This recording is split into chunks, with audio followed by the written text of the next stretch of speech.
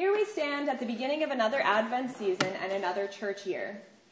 The Christian writer C.S. Lewis suggested that seasons exist as a way to fulfill both our love of change and our love of permanence. In our seasons, we are constantly changing. Today we're growing older, maybe wiser, the weather's getting colder. Some of us might be getting our Christmas decorations out of storage, and in the church we're turning our thoughts towards the penitential and hopeful season of Advent. But the cyclical nature of seasons gives us some permanence, too, to these activities, giving our lives a kind of sacred rhythm. Today it grows colder, but in a few months when we're good and tired of winter, it will get warm again. We grow older, but there's always new life around us. And every year we relive the story of God's people, from Jesus' birth to his death and resurrection, from the creation of all things to the end and rebirth of all things, from sin into new life. So when we're in the church doing our thing well, we should be able to look all around us and see the rhythms and seasons everywhere. Even as our lives change, we'll hear these familiar Bible stories differently. We'll come back again to the same passages, songs, and symbols. In Advent, for example, we come back every year to themes like waiting, new light breaking on the horizon, the birth of Emmanuel, God with us. Same stories heard by the same you, but you're a little different every year to hear these stories. So in this particular cycle of Bible readings, and this is a cycle that resets itself every 3 years, we actually start out with the end. So this reading here is a bit of a doozy to start off our new year with. It's kind of like those movies that throw you right into the middle of an action scene and then spend the next hour backing up to explain how we even got there. But Luke is answering for his readers some questions of timing. When will Jesus come again? How will we know that the time has come? So Luke's gospel does provide an answer to these questions, but I don't think it's really in that specific way that we want. What we're looking for is those things that come with stickers that you can put on your calendar, like when it's time to take out the trash, or when it's time to renew your prescription, or go to the dentist. And we're kind of hoping Jesus will give us the same thing. A clear timeline with a red exclamation point on T-0 so that we could really prepare well. We could put together a spiritual training plan, like a marathon training plan, that would count us down to the big day. But Jesus is not so clear. The only thing the Bible is clear about is that we just don't know and won't know. We don't know the hour or the day.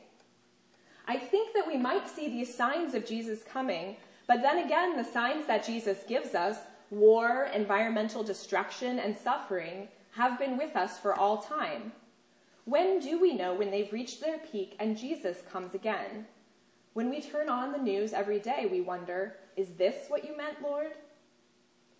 The good news we receive in the very last part of Luke's gospel for the day is that we don't need to know the exact time. It's not a puzzle we're supposed to figure out, find the 12 hidden clues in the Bible and divide them by 7. We just need to stay ready. Ready, not passing the time, but filling the time. But waiting can seem like a dry desert between where we are and where we want to be. We've certainly spent plenty of time doing this fruitless kind of waiting. Anyone who's been to the DMV recently could probably recall this. But waiting on God's promise is or should be different. Because when we're waiting on God's promise, we're watching the growth of a seed that's already been planted. We're waiting on the completion of a promise that we've already had a glimpse of. Waiting on the kingdom of God is difficult enough most days. It can seem an impossible lifetime away, a matter too big to contemplate in our cycles of waking and sleeping and meeting each new day. But most of us are also waiting for God in some smaller, more immediate way, a sort of practice of waiting for hopes that might come to pass more immediately. A loved one waits expectantly for news of an illness, you hope for a job opportunity, and the world dreams that the delicate peace we create will, this time, be a lasting peace. Henry Nouwen, a Dutch Catholic priest and spiritual writer, says that waiting is never a movement from nothing to something. It is always the movement from something to something more. We are waiting because we have a sense of promise about the thing we are waiting for. Waiting on God, he defines, in 4 aspects. First, our waiting is filled with a sense of promise. God's word to us places tiny seeds in our hands and gives us a glimpse of the kingdom in which these tiny seeds have grown into great trees. Can you imagine how winter would feel if you didn't know that spring would eventually return? If you had never been part of that transition before? The brown leaves on the ground and the bare branches would turn your heart as cold as the wind outside. But as Christians, we know about springtime, and we know to tell the world. In communion, we have a little taste of the green buds returning to the trees and knowledge of the blooming flowers that we wait for. Even if it's cold outside now, we know it won't always be. Waiting, beloved, is hopeful. The second characteristic of waiting is that it's active. Most of us think of waiting as something very passive, a hopeless state determined by events totally outside of our hands. The bus is late, you can't do anything about it, so you have to sit there and wait. It's not hard to understand the irritation we feel when somebody tells you, just wait. Words like that seem to push us into being passive. But waiting in Scripture is never passive. Instead, we are fully present in the moment, standing on the ground where God's seeds are growing. We're standing patiently because we know we are already in the right place. Impatient people believe that the real event is happening somewhere else and therefore need to go elsewhere. The present moment is empty. Patient living means to live actively in the present and wait there, nurturing and caring for what God has already given us. Waiting, beloved, is patient. Waiting is also open-ended. Open-ended waiting is hard for us because we tend to wait for something very concrete, that job promotion, for disease to heal, waiting until we've saved up to buy the house we really want, waiting for the weather to clear up so we can go outside and do the things we really want to be doing. We are full of wishes, suggestions to God of how we'd like things to turn up, and the wishes get tangled up in the waiting. For this reason, most of our waiting is not open-ended. Instead, our waiting is a way of controlling the future. We want the future to go in a very specific direction, and if this doesn't happen, then we are disappointed, even despondent. We say, your will be done, but often that's with a strong hint to God that let the thing you want become the thing that I asked for. Instead, open-ended waiting is filled with hope, which is not the same thing as being filled with wishes. Hope is trusting that something will be fulfilled, but fulfilled according to God's promises and not just according to our wishes. In opening ourselves up to the fullness of God's promise, we are laying ourselves out vulnerable. But we are also opening ourselves up to possibilities beyond our expectations.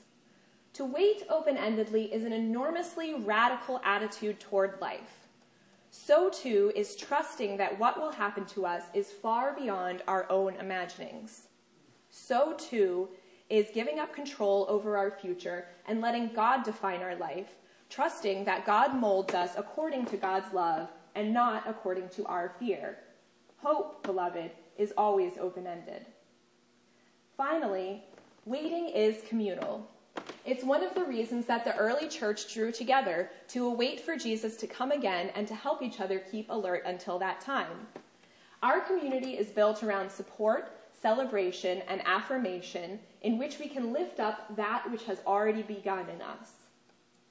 Our community is gathered around a promise and affirming for one another that something is really happening. And our community is why we don't have to be afraid when Jesus tells us to always be on our guard. Maybe left to wait for the promise on our own, we would falter and begin to question if it's really worth it staying awake alone in the dark hours of the night.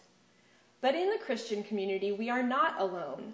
When one of us begins to grow tired of waiting, we have the support of the whole community to get back up again and gather around the promise anew. So the whole meaning of the Christian community lies in offering a space where we wait for that which we have already seen. It is the place where we keep the flame alive among us and take it seriously so that it can grow and become stronger in us. In this way, we can live with courage, trusting that there is a spiritual power in us that allows us to live in this world without being seduced constantly by darkness, lostness, and despair. That is how we dare say that God is a God of love even when we see hatred all around us. That is why we claim that God is a God of life even when we see death, destruction, and agony all around us. We say it together. We affirm it in one another. Our waiting, beloved, happens together in this place. In closing, I'll read Psalm 130. My soul is waiting for the Lord. I count on his word. My soul is longing for the Lord, more than watchmen for daybreak. Let the watchman count on daybreak, and Israel on the Lord. Because with the Lord there is mercy and fullness of redemption. Amen.